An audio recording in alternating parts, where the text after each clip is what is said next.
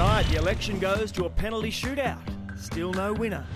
The Aussie assault on Wimbledon is all over, but have they learned anything? No. Laurie Daly makes beards compulsory for the New Look Blues. Bitten by the Dogs, drama surrounds Jack's milestone game against the Cats. And Winter Olympic gold medalist Tora Bright is our special guest.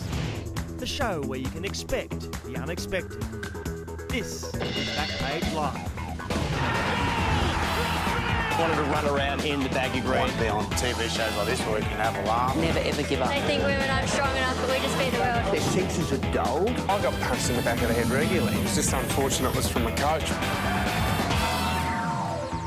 G'day everybody, hello and good to have you with us for another trawl through the glorious and hilarious world of sports. Lots of both for you tonight with Kelly Underwood alongside Robert Craddock. Hello and welcome to the both of you. And on my right, Jules Schiller with James Hooper. Hello. Welcome to you both, gentlemen. All right, look, there is so much to get to, but let's start at Wimbledon. And look, and I've always loved Bernard Tomic and Nick Kyrgios. Good kids, grounded, occasionally misunderstood, obviously. Now, sadly, both lost overnight, but Kyrgios was honest and vulnerable with the media after what he described as a pathetic loss to Andy Murray. You know, when things get tough, I'm just a little bit soft. Do you think you're applying all you have in your gut and heart to becoming the best pro you can? No. You know, I've previously said that I don't love the sport, but you know I don't really know what else to do without it. So you know, I obviously like playing the game. It's a massive part of my life, but I don't know. Like, to be honest, I woke up this morning and I played computer games. For instance, is that the greatest preparation? I don't know, but it was fun. But it was fun. Little boy lost. Well, Come on. He might hate tennis, but he certainly doesn't hate being a knob because he's done it so well during this tournament. And we think back to last week when we were celebrating the joy of Iceland and the joy of a nation, and now we're looking at Nick Kyrgios looking miserable, saying he doesn't want to play tennis. You know what? People get up at 4 a.m. to stack shelves at supermarkets. They don't necessarily want to do that, and they don't get paid millions of dollars. So stop whinging. So I read it completely the opposite way then to you, Jules. I thought it was refreshing to hear him speak like that. Me too. Come on. Me too. I saw a very sort of troubled, vulnerable, extremely insecure 21-year-old young man, and he lacks motivation, he lacks focus. He needs direction, he needs authority, he needs a coach. Otherwise, he's going to waste. Talent's got him to this point. He doesn't work hard enough. He doesn't like getting in the gym. He doesn't... You look at the difference between him and an Andy Murray or any other player, it's work ethic. That's what they... A couple of the old-timers, we can't mention their names, when he had to go at Pat Cash, they said, oh, that's dangerous territory. Have a go at Cash, whatever you like, but Cash worked like a dog. He was the hardest worker on the tour. This kid doesn't. But I thought that was the most revealing day of his career. But what about Australia's reaction? Remember in the old days, when Pat Rafter lost a Wimbledon final, I remember Australia grieved for about 3 days. There was almost a sense of celebration that these two guys are out of the tournament. Didn't you see it as a guy? I'll tell you what, I think he does Australia a gross disservice every time he goes out on the tennis court. I think the Tennis Australia apologists are a big part of the problem. They've mollycoddled him for too long. He needs a good dose of reality. He's an embarrassment with his antics on the court. He needs to grow up. I know he's only 21 years of age, but sorry, I just think he makes a prize goose of himself time and time again. He is. He's surrounded by his family. He's surrounded by sycophants. He needs someone to come in, an outsider, Ivan Lendl to Andy Murray. This is how it is. You've got to do it my way or the highway. If he's going to take that next... I mean, unbelievable talent. Yeah, absolutely. And I admire the fact that he never gives 100%. In my entire career, I've given 67, 68% tops. Don't you love the fact that he invites people into his box just to abuse them? Imagine him having a housewarming. He'd punch you in the face as soon as you go, welcome to... You're right, and he doesn't hide his feelings either when he's on the court. Now, listen to his response when someone in the crowd yells out to Murray. I do. And he got a laugh. Yeah, but people have paid money to see that game, and he's not... You expect... We all talk about how entertaining he has been on the court with a Dr. Dre attitude and stuff. Yeah. You expect if you pay money, and that's not cheap to go to a quarter-final at Wimbledon, for him to give 110%, not 80%. Is that entertaining though, Jules? All those antics and theatrics and disrespect Well, that he that's shows what on the the court. I apologists mean, I see people like Michael Liner, who's one of the most decorated Wallabies, who's worn the gold jumper, Tony, and he put something on social media yesterday, I think we can see, yeah. which said it was embarrassing. He feels embarrassed every time that he sees this. But and I must say, Andy Murray, give this guy hiding. He is a disgrace. I'm with you, Hoops. I mean, it is a disgrace because it's centre court of Wimbledon crash. Yeah. I mean, it's just the second time that he's played there. Yep. Some tennis players out there would just give anything for that experience. Centre court at Wimbledon, it's as good as it gets. All right, before you get to that, I just want to play one more thing because he's come across a bit bratish, as you mentioned, in other media conferences like this one. Have a listen. Have you never said a swear word before? Have you said a swear word in your life? Well, it's not about... No. Can you answer my question? No. So you've never sworn in your life? No, it's your job to answer. No, but... No, it's not. He actually asked me the question. You said what? I think it's his question, mate. Is it his question? But it's his question. It's his question. What? So you didn't swear? You're saying you didn't swear? But, no, what did I say to the umpire today? Well, I just said what you said. Okay, so I didn't swear. So how's that going to affect another player by saying horrendous job? I think you can figure that one out, champ. See, he's just like Jesus answering a question with another question. It's just wonderful. Well, Andy Roddick said today, he said, don't worry, I played up myself on court, but when I got into a press conference, I respected the rights. I knew it was coming back to me and I had to answer the questions. But I'll tell you one area where he is right, I reckon. There is a select, no one ever talks about this, but there's a select group of sportsmen who hate their sports, who they're just sort of good at them. Cricketers, any number of Olympic swimmers, some grew to really just resent it. Like, it's an amazing thing, but you could pick a squat. No one ever mentioned it. I've never seen anyone mention it in the prime of their career like him. Yeah, but he's saying he hates it after he loses at Wimbledon. He's been embarrassed and he couldn't handle the sense of occasion. But you're right, Andre Agassi said it in his book, didn't he? I think Andy Murray's spoken publicly before about, not really loving the sport. Now, both our boys, Kyrgios and Bernard Tomic, have deservedly copped flack, though, for using the term retard or retarded. Now, for Tomic, it was describing hanging around after arriving on court early, and for Nick, he was having a go at his entourage, and they copped a lot of flack, as you would expect. Jules, you wrote a beautiful piece that addresses it from a personal point of view. Yeah, my brother Nicholas had an intellectual disability. He died when... We were only 10 months apart. He died when he was 19. And so it has more of an effect on me than a lot of people. And I know a lot of people who use the term, I'm waiting there like a retard, you're retarded. They don't mean it as a dig against people who are intellectually disabled. But I think, even in Kyrgios's excuse, he said some people might get offended. I'd like to take that word out of the PC versus offensive binary, purely because the people who get most offended by that are people who have intellectual disabilities and they can't express that. Yep. So it's like the verbal equivalent of a bit of a coward punch. It's a punch that, they can't come back at you. So I don't think it's a question of being offensive. It's just not a classy word and it's unnecessary. Yeah, well said, Jules. Look, I think there's plenty of other adjectives that you could use, certainly to describe Nick Kyrgios, pelican, goose, imbecile. Borrow any one of those. They were on your Twitter feed, weren't they? I think the thing is neither of them think before they speak. They've proven that over and over again. And, Jules, for you to write that and bare your soul, I would imagine that would have been pretty tough to do. And I don't want to crank the hate meter on those guys because of that comment. I think there's other things they do wrong. But I think just take it out of your vocabulary. Yeah, right. Look, no matter how you look at it, Victor Troitsy was unforgivably offensive in his rant at the chair umpire who made a call to send it to match point. Have a listen. 40-30.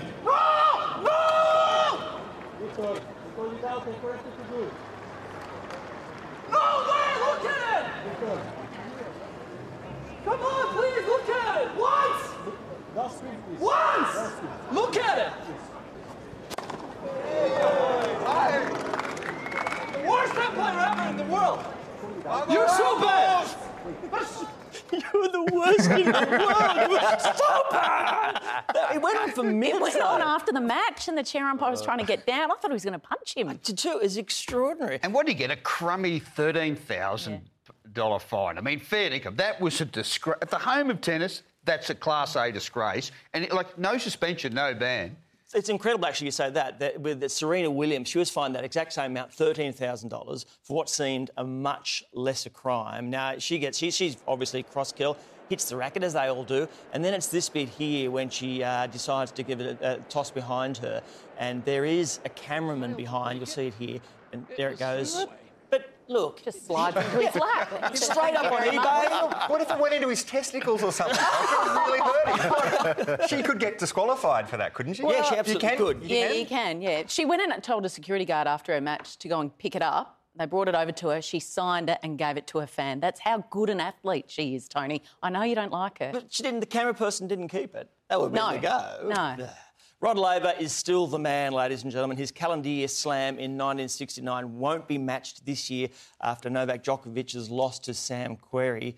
That is quite remarkable. That was not what we saw coming, Kel. No, he had won, I think it was 30 matches on the trot when it came to Grand Slams. He won the last 4 Grand Slam titles. So a massive, massive boil over. We usually see that in the first opening few days of Wimbledon when it comes to the big guns. But what it does is it opens it right up for Andy Murray now, who's just reunited with Ivan Lendl.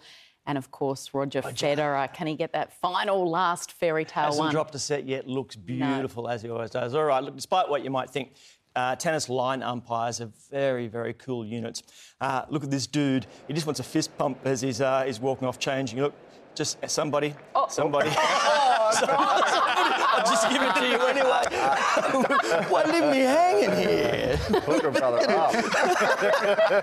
He's not the bloke who made the dud call, was he? Even his owner brushing him. God. Look, despite protests, State of Origin 3 is still on. The Blues have decided to go into the game with a slightly different team and a very different attitude, Crash. Now, you remember Game 1, it was all business suits, ties, even at the Big Banana there, looked very, very formal. Now, tracky dacks, hoodies, Ugg boots, check them out. They are relaxed. The more they lose, the more homeless they look. I'd be worried if I was supporting that team because they look too relaxed. I'm serious. I really mean that. You really mean that? Before Origin 1, you said they were too starch collar, way too wound up. They looked as though they were ready to combust. Now they're too relaxed? Well, it's about balance, and I think I'd have liked to see them in something sort of semi-formal, you know what I mean? Like just somewhere in the middle, you know what I mean? Smart casual. Yeah. But I am worried about your team, Hoops. Matt Moreland was dropped from the team, and I just thought, he's your future, that kid. He's a nice player. I know in Queensland there was a feeling that very happy to see him drop from the team. Yeah, look, certainly he is a key element of the future, Tony, and talking to a number of retired New South Wales players, the view is that Laurie Daly and the New South Wales Brains Trust have unfortunately selected the wrong team. Obviously, they've shown tremendous faith in their senior players, Paul Gallen, Robbie Farrett. They haven't got the job done. Greg Bird was dropped. Personally, I would have kept Matt Moreland in the team. I would have most likely put him back to the interchange bench. You had to find a place for Tedesco, but you could have put Jack Bird into the starting side, Tony, on the right centre, and then you could have pushed Josh Dugan to the wing and dropped Blake Ferguson, because Blake Ferguson has not played a good game throughout this series, or I would even argue he hasn't been that strong this season. The key, obviously, for Laurie Daly, where he went looking forward, what was the beard, the facial hair. I don't know if you saw it. Here they are. It was very, very important for him to get as many bearded players as possible on the team. It's just Tim. He's going for the bushranger look. You're more in danger of getting pash rash during the Absolutely. And what Hoops have sold about 50,000 so far. Is there going to be enough interest in this? There was a spike in ticket sales today. Allegedly there was, Tone, but then when we checked, apparently they've only sold something like 250 tickets, Crash. Look, it is struggle street. It is a hard sell. 250 for the whole stadium? Today. Oh, right. Today. We were told there was a sensational spike and all of a sudden thousands were flooding out the door, but I think you'll find in reality it was 250. All right, look, slightly more serious story going around at the moment is Semi Radradra. Made it back to Australia from Fiji, straight into the arms of the law, charged with assault. As we know now, he entered a not guilty plea at Parramatta Court today. But I guess Hoops, I think in August now, he comes back for the first day of his trial. The big questions talking point has been whether he in fact should have been allowed to play against the Sharks. Should he be continued to allow while this plays out in the court system? Oh, look, I tend to take the view, Tony, that everybody is entitled to the presumption of innocent until they are proven guilty in a court of law. So if he wants to play and he feels as though he's mentally strong enough and sound enough to play, then and the Parramatta club decide they want to go down that road, I think it's okay. Yeah, but he wasn't even but just turning up late in the week, you know, the mysterious unaccountability. Like, it's a very unattractive package at the moment, isn't it? I mean that's ordinary fare from go to woe, wasn't it? Like, they didn't know what was happening for about 4 days. I mean, rugby league sort of bends its rules for the big guys, doesn't it? Well, I think it probably shows a little bit of weakness from the Parramatta club. Obviously, they're lacking in leadership at the moment. A lot of their board had their accreditation revoked, and it's all on the shoulders of Brad Arthur. And he's got so many fires burning all around him. I feel for him. He's trying to contain them all, Tony, and it's just a tough one. The semi stuff really came out of left field. Kel, how do you see it? Oh, I think it's a really tough call. It's not black and white. It's quite a grey area. Personally, I think from a broader perspective, it feels like, the NRL are always preaching. The AFL does the same thing. We're taking it seriously. We educate our players. We're all signed up. We're white ribbon ambassadors. And then when something like this happens, it bobs up in their own backyard. They go silent and it's quiet. I would like to hear Todd Greenberg actually show a little bit of leadership. One way or the other, this is why we've decided it, because the silence makes it look like that they're not taking the issue seriously. I tend to agree with you. All right, what should have been a regulation win for the Raiders over the last place Knights turned slightly weird. Down 22-0 at one point, Canberra thought they'd won it with a last-minute field goal, which was terrific.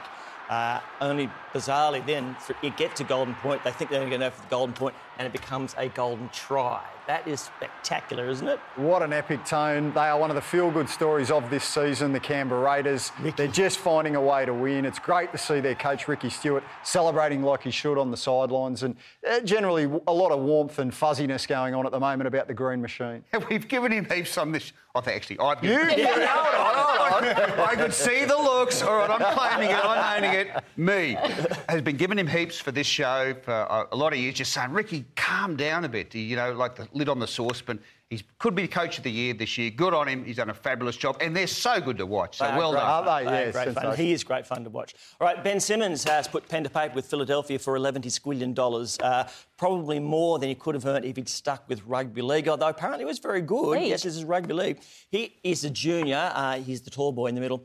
Mark Glanville, former Newcastle player, is the coach. And there he is, Hoops. He could have done it. Pepe Granville. And I'll tell you what, just while we're on that tone, seeing as how they were in red and white, we didn't touch on the Dragons. No, what about St George Illawarra last night? What did you make of it? What was the score against? I don't want to talk about the St George Illawarra Dragons. They got beaten. I couldn't sleep all night. I'm on no sleep because I was worried about how poorly. No sleep. We've got the Swans in the rundown. I've opened up a bit of space for that, so that's great. Will rugby league banner makers ever learn? Now, John Sutton celebrated his 250th game. Oh, no. Best way to start is try to bust through reinforced plastic. Oh, no. What are you doing? It's a rookie error trying to carry the kids through. They've got to get the AFL's crepe paper happening. Crepe paper? Come on. But they do it every time, Kel. They never, ever learn. All right, to AFL, and here's a story that it's none of our business, in my opinion, but it's been splashed around the media. Kieran Jack will play his 200th game for the Swans on Friday against Geelong, but his parents won't be there after a falling out that has made the front pages and splashed across the media. Is it any of our business? Personally, I don't think so. I mean, it's a sad story and no one likes to see in any family or families divided. So I'm sure Kieran's probably mortified that this has made it into the public arena. And I guess, Crash, given you're employed by the newspapers, I guess my question to you would be, is it front page news, do you think, or is it just a little bit of voyeurism on behalf of, the media in a sense? Well, one of the things, strange enough, that helped it was the election sort of stopped when the voting was in abeyance for a day. It was the number one story on the website. The only thing I would say in defence of the media, I've heard any number of people say the media shouldn't have gone near this story. A lot of them had known about it for about a year and didn't go near it. Right. But when Donna Jack tweets about it, out it comes. Look, she puts it in the public forum, doesn't she? And the headline, I just felt that has completely destroyed. If you've got a headline like Jack and Jill, that's your classic. And I guess the fact that she's attractive and she's and that's going to get a lot of online hits as well. It's got every element of it. Well, not only that, but I think if you're going to be prepared to put something from a family point of view onto social media, then it does become open slather, Kel, because it's out in the public domain. Whether you like it or not, that's public access. Anybody can go and have a look at that. So. All families have stuff. It's sad. And it is sad that the family isn't going to be together because it's so much nicer when family obviously is on board, like the famous Silvanis celebrating the third generation of that family turning out for Carlton. That was grandson of Sergio, son of Stephen, Jack. He's up and running. There's Dad, a little bit nervous. Kel, he's a very generous player, I've noticed. He takes that. Most people go that and kick your first goal, son. He gives it off. Yeah, man, I think this bloke missed the goal. He does. Look, there's still romance and tradition left in modern sport, Yes. Tony, and I think you agree with me. When he ran out in the long sleeve, yes. the navy blue, it took you Yes. back to the mid-90s, Yes, that watching man. that great man. Correct. Didn't like the long sleeve. Just be your own man. I mean, You the didn't long like sleeve it. era has come and gone. What else is he meant to do? Kick a drop kick? Have a cigarette at half time? We've left the 80s now. Can we get some scissors? Where's your sleeve tat? Can we get some scissors and cut your sleeves off right now so we can show those guns to the world? And, Tony, he's the first of 3 boys, and they get better as they go along. Oh, that's He had a backhander? That's right. Well played, Jack. All right, there's a bit of pressure on the Swannies now. Geelong on Friday before Hawthorn after another close loss. This time it's to the Bulldogs, who won with the last kick of the game with just seconds on the clock. I know you were calling it, Kel. It was a great win for the Doggies. Well, they did it last year. I'm sure you were sitting in the SCG stands, Tony, Yep. when the Bulldogs players described it after as their best win they had ever been involved in. And would you believe they went up to the SCG and history repeated itself? For the Swannies, they have now lost 2. Of course, they lost to the Tigers kick out after the siren. Yep. So 2 by a goal could come back to bite you. In the dying seconds of a game, the Swans look about as comfortable as Clive Palmer on a paleo diet. They keep kicking it. They don't man up, and they've lost 2 indefensible games. The Richmond on that, there's no way that the Swans should have lost those. Come on, I'm on no sleep. Do you think they're not fast enough to win a premiership, the Swans, are they? Do you agree with that? That's a big statement. That's a big call. Did you see the way GWS showed them up for pace? I came away that day and thought, they can't win it this year, the Swans. Hawks are on top of the ladder, though, proving that fairy tales don't come true in the AFL, which is great. Exactly right. The Swans, though, they would have won if there were points for chivalry. Check out Dane Rappy's save of the goal umpire here. Look, he runs in and bang, and holds her, and this is just a beautiful moment. A gentleman. Proposed. Yeah, they were married on Friday. Started a family. Was there something wrong with his breath? Is that what she was coming on? It was terrific. Well done, Dane. All right, things are going better on field for the Bulldogs and off it, with Tom Boyd and Zane Cordy suspended for a late-night drunken bust-up in a Melbourne pub. Now, the club kept the story quiet for some time, a decision coach Luke Beveridge was happy with when he spoke today. You know, we treat our own pretty preciously, and you know, if one of my kids played up, I wouldn't go and tell the neighbours. I need to find out what actually happened, and we'd keep it in-house. It's not ideal that, you know, it came out a little bit of time after it happened, but we needed to find out what happened. So, as far as any internal sanction goes, there's no exact time limit on that. It's when the vibe's right, really. Tell him he's dreaming. Tell him he's dreaming. It's Luke Dennis Denuto Beveridge, I think, speaking there. What did you make of that, though? The idea that if it's your kids, you don't tell the neighbours. The idea of keeping that in-house, is that a little bit shady? Yes, I think he's still living in the mid-80s. I think you said earlier, Crash. I didn't like that at all. I mean, he's done so well. Massive risk. Yeah, In this day and age, I know, massive risk I when know. you're an AFL footy club like that. Yep. So much media focus on you, Tony. And one other, you're never going to be able to keep that under the purse. No. And don't you owe it to... I mean, he's the highest paid player on their list, OK? He's playing in the VFL. He's still young. He's still developing. He made a blue. He's highly intelligent. He'll be a good player eventually.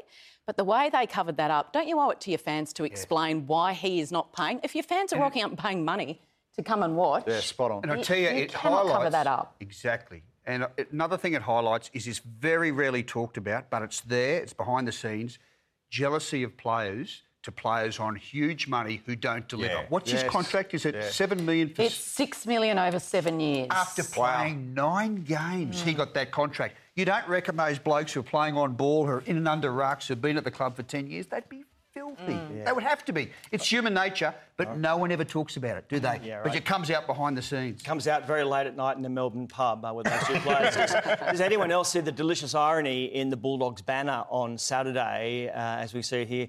We'll win this game and party till late, or at least till all your pubs close at 8. We dig at Sydney. If they'd gone out in Sydney, they wouldn't have been in trouble, would they? Home at 8:30. Yeah, like we weren't. That's true. Jules, at last someone is taking notice of your video lessons. Yes. Now, Really? Yeah, Okay, we can great. have a little look, I think. This is you've done this before. In the background, see, shooting the landscape. Landscape. You can't sell footage to TV if you're doing it vertically. It's good to see. There you go. The Good first lesson to young example. kids. Well done. There you go. That video will go absolute gangbusters. Now, that person's not the only one to take Jules' advice. Check out stunt driver Terry Grant. Now, look, he holds the record for most donuts in 100 seconds. It's a brilliant record. He's added a new trick. See, the mid-donut photo landscape. It's like my Uber driver on the way here. Then back into the car. It's brilliant. I love this record. What could possibly go wrong? Everything's tickety-boo. Because when I see that, I get nervous. Always get very worried when I see someone get out of a moving car. Ever since rally driver Peter Solberg did this during a post-race celebration. Look up on the roof. It's all terrific. And I'll just go back this way and whoop, whoop.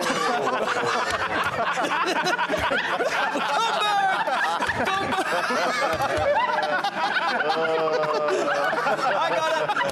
And a wave to the crowd. Everything's okay. Beautiful. Thank you very much. No sleep. Coming up, Tora Bryant joins us. Kate Campbell's stunning world record, plus all the hits and misses from Euro 2016 as England's conquerors return home as heroes.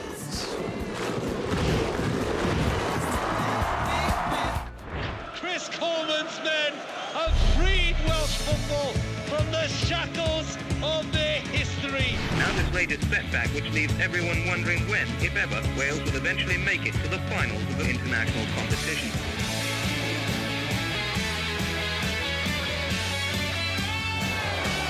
It's time to shoot. Oh, what a goal! That's out of this world. Distance away. Ashley Williams for Wales. Now Ramsey. Bronson Kanu. He's got Taylor. Bronson Kanu. Folks in the middle. Folks! I don't believe it! It is the greatest night in Wales football history! This is absolutely astonishing. I love those pictures. So with Iceland gone, the feel-good story at Euro is, of course, now Wales. They rolled the highly rated Belgium, Jules. Yeah, great story. I haven't seen Wales fight this hard since they're about to be researched by Japanese scientists. I think they're really doing well. And Belgium, the #1 ranked team in Europe, have underperformed again. They waffled on. Their ego was bruised, as I like to say. They've really underperformed. So big disappointment. But hats off to Wales. Gareth Bale has carried that team through the qualifiers, and now they've made the semis.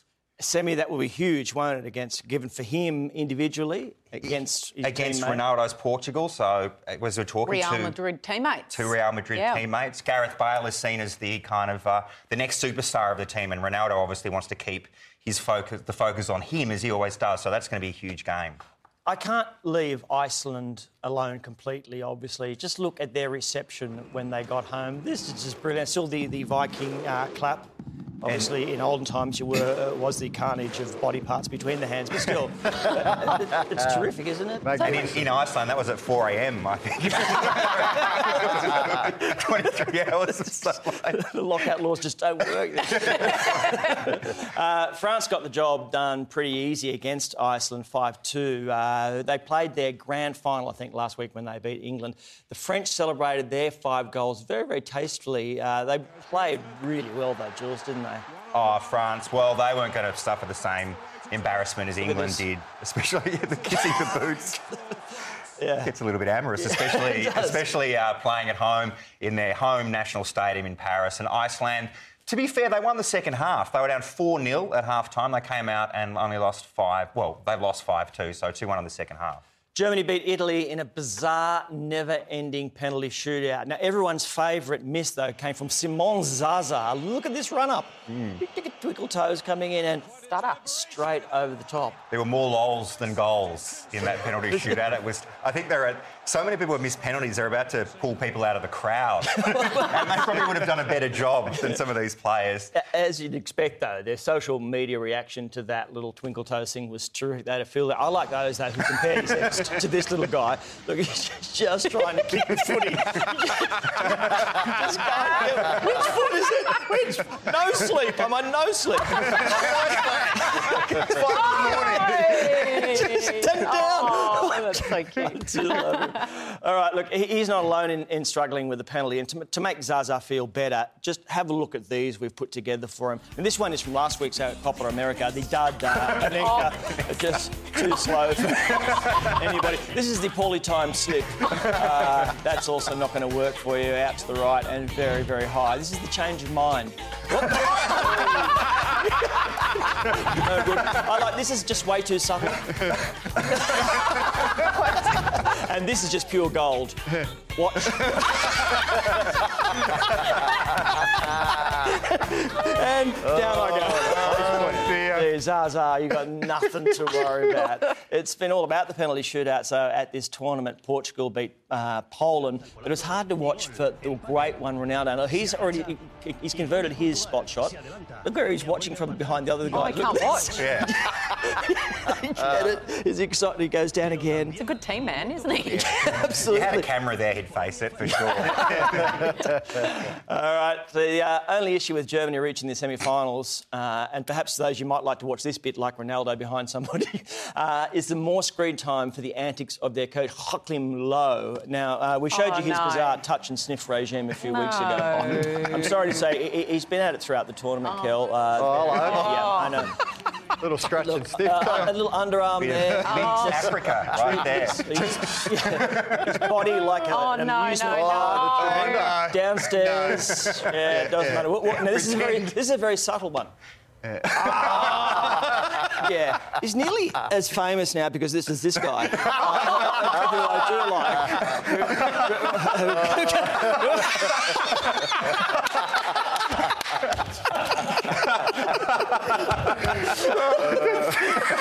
You can come out now, Kel.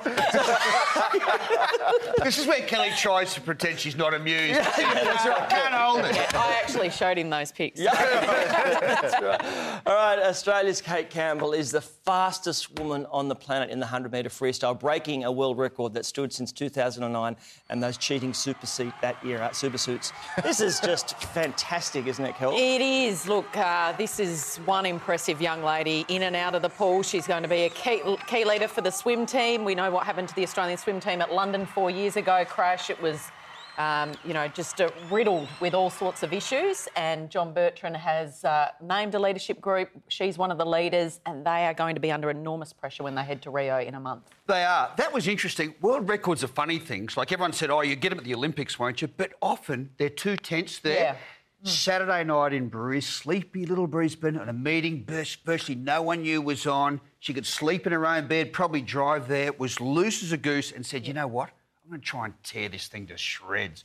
And that's when you do get a world record, she's no guarantee to beat that ever again because of that. Like, did you see how far behind the other girls were in the shot? Like, she was going to win the race, no one knew it was on. She's sitting there like a tiger, as Imran Khan would say. Yeah. You touched on London, Kel. Obviously, we saw James Magnussen, the missile, carry all sorts of pressure in, set a world record in the lead-up. How will Kate handle that? I reckon just knowing her personality, having a little bit to do with her over the years and talking to people that know her well. I was talking to John Bertrand not that long ago, and he said that she could do swimming's not everything for her. She's got life in perspective. She's firmly grounded, and that he said she's so impressive she could go on to become another female Prime Minister of this country. Wow. He's been so impressive. There's a job going now. Soon to be in Canberra. The other person, of course, I think is 5 is Michael Phelps. You liked the photograph of Michael Phelps we saw today, Kel. I don't know if we can get that. I did. I didn't show you the German coach stuff, but I did send this to you, Tony, because it caught my eye over ESPN, I think it was. Look at that. That's his hand. It looks like a flipper. He could do the sort of down the Coles ads almost, couldn't he, with those So hands? you're saying he's a cheat? No. because of the webbed fingers. Not at all. But he's done something that Ian Thorpe and Grant Hackett tried to do and couldn't do. He was out of the pool for 2 years and he's back. Amazing. All right, Jason Day says concerns over the Zika virus clinched his decision to miss the Olympics in Rio. I don't think it was Zika, but, gee, his swing was very crook. In a meltdown on the final day of the Bridgestone Invitational, he was well in contention, just a few holes at the back, and it was all over for him.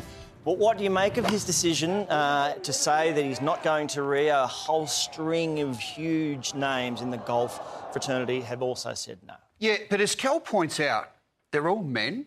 I think very few women have pulled out, Kel, haven't they? I think one female golfer. Because to the women, this tournament matters. But even Golf Digest, you know, the Bible of golf says, you know, this Olympics tournament was never going to affect golf. So it's... Look, I can understand it. I mean... But be honest. Be honest. Why use the Zika virus as a... What if that is honest? It's a good point. He's got kids. He wants to have more kids. He thinks it's maybe at risk. Yeah, but no women have pulled out. Yeah. So we had a... Lydia Ko on hasn't another pulled note, out. Tone, what's golf doing at the Olympics anyway? Why don't we have Yeah. mini golf in the Olympics, like for the men? So just a fat guy hitting a ball through a windmill as it's spinning. Why doesn't that... But Jules, it's a fair point. We had a briefing for the Olympic security the other day. It was a 2-day briefing, and I reckon they spent only 15 minutes on the Zika virus. It's considered a much less threat than things like robberies and stuff like that. Like, I can't call them soft, the golfers, but I tell you what, it's a shocking result for their push. They should have got golf in 4 years ago at London, played at Muirfield or someone that are all turned up. But very ordinary look, and I hope they're not there again. It should be the pinnacle, you're right, and it's clearly not the pinnacle. Having said that, when tennis was introduced, I think 88 it came in, and they didn't back it then, but the next round, 4 years later, they did. If you ask Federer, Serena, any of them what their gold medal means, it's right up there. Yeah. All right, look, a few weeks ago I questioned why Jason Day didn't put any petrol into his first pitch before a Pirates game of baseball. Well, look, I'm glad to say that Aussie cricket captain Steve Smith, he was listening to me, as he always does. He was given the honour of the first pitch at the Red Sox and... He left nothing behind, Jules. A lot of pepper on that. Did that go past? No, she didn't catch it. It got nowhere near it. Well, they could have started a fist fight, knowing baseball, throwing it that hard. It was great. Just quickly with some cricket crash, Ricky Ponting wants to ban David Warner's oversized bat from Test cricket. Now, it's not just the... You can see there, compared with Barry Richards, I think he scored 325 with that one. There's David Warner's big kaboom bat. It's also lightweight as well as being huge. If we brought him on the show, you'd pick him up and you'd think you're picking up a matchstick, honestly, and the power in him. And Ponting's played with a lot of them. He's what you might call a bat scientist. He picks up everyone's bat in the dressing room. He knows the weight of everything. It's a totally fair point. The game's gone far too far the batsman's way. I mean, half-hit shots go for 6, so David Warner won't like that. A lot of batsmen won't like that. But Ponting, his voice carries a lot of clout around the cricket world and the MCC Cricket Committee. This could actually eventuate into something. It's a significant statement from a game statesman. How do they get it over the line, Crash? If they do decide to make the change, how would they bring it in? Oh, well, the MCC suggests rules and it goes from there. It's a slow-moving process. It may take a couple of years, but it's not impossible. There's changes to golf equipment all the time, when they have the squared grooves in golf and said that's out of line. So, yeah, I like it. And the one thing with Ponting, he's dead straight. Yep. No jaundice at all. All right, look, a weather interruption at the cricket in England is usually about rain or bad light. But this game had to be suspended because it was too sunny. Have you ever seen that before? Look, the sunglasses come out and they decide it's too dangerous to play. It's sunny here. We've got to go off. They don't know what to do in England when they see the sun, do they? They build a Stonehenge, make a crop circle. They just go completely nuts. What is this thing? There's a gap between the grandstands where the sun went down, and it fairly would have been very difficult to see when they see the camera angle, but... Someone said to him, why hasn't this problem ever surfaced before? And they said, well, the sun never comes out. That's brilliant. Of course, that naturally brings us to our top 5 most bizarre delays in sport. Now, this is good. Look, arriving with the game ball via parachute after the game has already started. It's never ideal. Never ideal when you come on and they've already been playing for half an hour. I was told 3:15. Quickly, just get off. Forget about the door. Number 4. Look, I'm not sure why this caused a delay. Plenty of light there. Fans got got thrown out. They didn't have a flare. This game in Greece obviously was delayed for over an hour. Number 3, look, they probably could have done with a few of these. And the sprinklers, come on. You love it. Take advantage of it, though, when they do come on. Just wash the face, yeah, all good. There you go. Number 2. The Tour de France, as you know, has often had its share of bizarre hold-ups. Sheep famously crossing the road, slowed down the race a couple of times. So too, and I do like this, railway crossings. Now, it's just that when they ding, ding, ding, ding, ding, ding, ding, ding, ding, ding, ding, ding, ding, that's probably a train coming. Ding, ding, ding, ding, ding, ding.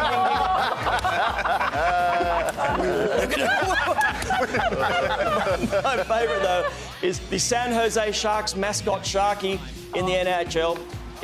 Great entrance from the roof. Sadly, we're stuck in that spot for 15 minutes. I've been a Shark for 12 years. This is the first time it's ever happened. Nick Fanning was under him as well. That's right. Coming up, a very special guest, Aussie Winter Olympic legend Tora Bright joins us right here in the studio.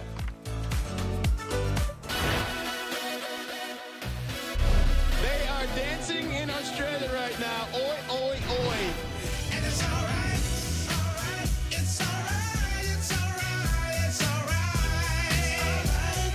Bright lights never been silly. Nice run by Tora Bright. Added that McTwist. That was an insanely good run. 91.33. Tora moving in the first place.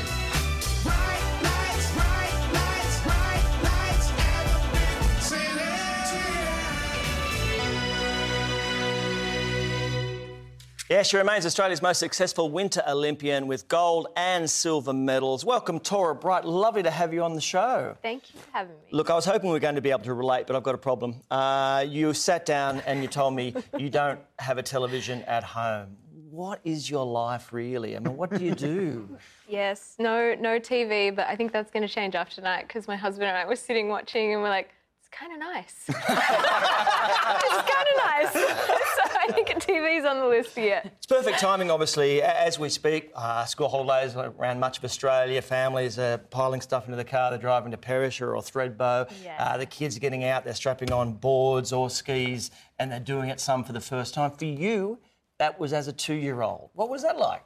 Oh my gosh, I actually don't remember being a 2-year-old, but I have seen video and pictures of my parents like with ropes pulling wee kids up the hill, and then we're down and in the backs of their packs, and but I don't know, I just remember it being such a beautiful thing to do as a family. And always outdoors and in the snow, and I don't know, I think that's the beautiful thing about the snow. It's such a unique experience, and experiencing that as a family is super, super special. And you've gone on to have some amazing experiences throughout your career. I'm guessing one of the highlights was when you were the flag bearer back in Vancouver, just a few days before you won your very first gold medal. Tomorrow morning, Kitty Chiller is going to announce who the flag bearer is for the upcoming Rio Olympics, and we're hearing that it might be Anna Meares. Would you have any tips for that person and maybe give us a little insight into what that experience was like? Oh my gosh, I actually want to say that it was almost one of the more memorable experiences over, my Olympic medals and things like that, because it was such an honour to first be offered that. But I remember being told that I needed to go into the chef de mission's office when I was in Vancouver, and I was like, oh no, what have I done? I'm in trouble.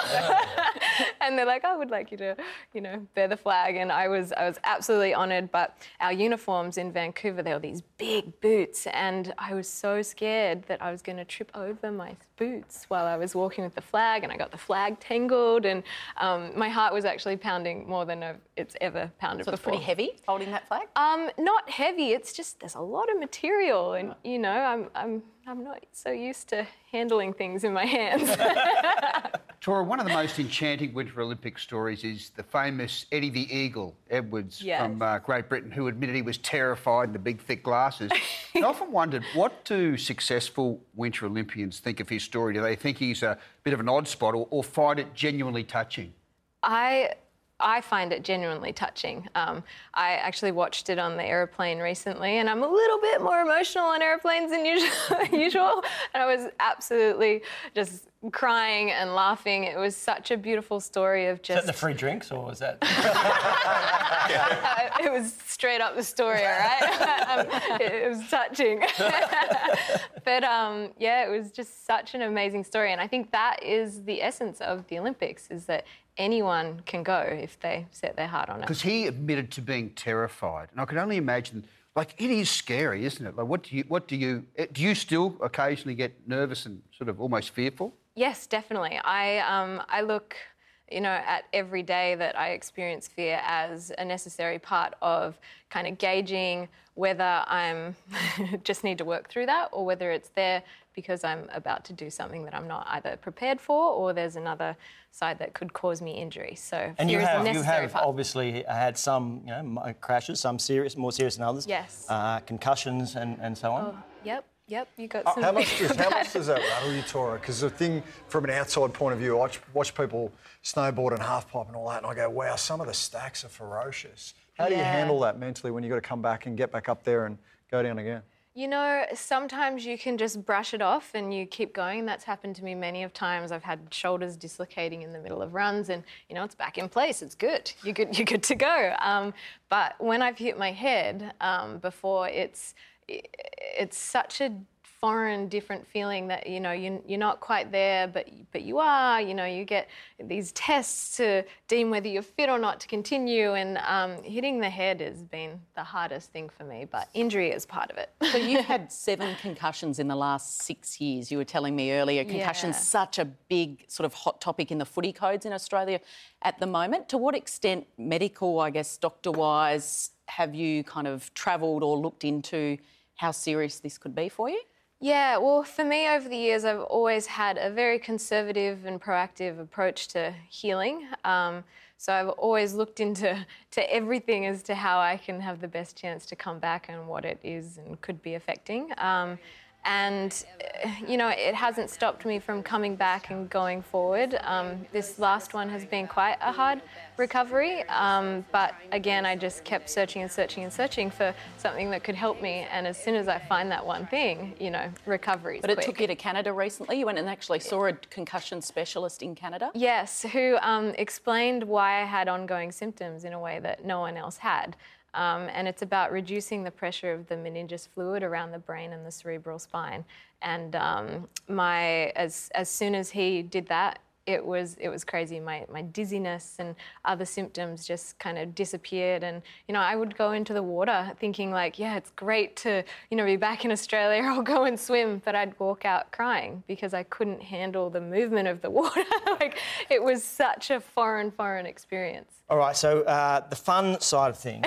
Thank you. This Sunday, the Mini Shred, your event in Thredbo. Talk us through that. Yeah, I am Thredbo's winter ambassador and just am so happy to be partnered with them, and they've given me my own little Mini Shred event where it's just a grassroots event where we just invite all, kids from whatever ages, boys, girls, skiers, snowboarders, and we just come and frolic. Look at this vision. It's so fun.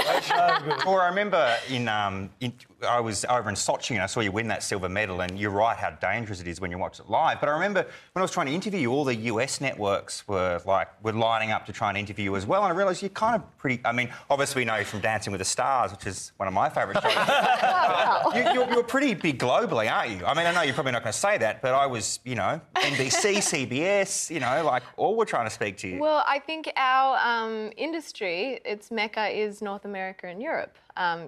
That's, outside of the Olympics, that's where our industry is. We've got the X Games, our Open Series, and that's where our sport is, snowboarding. So.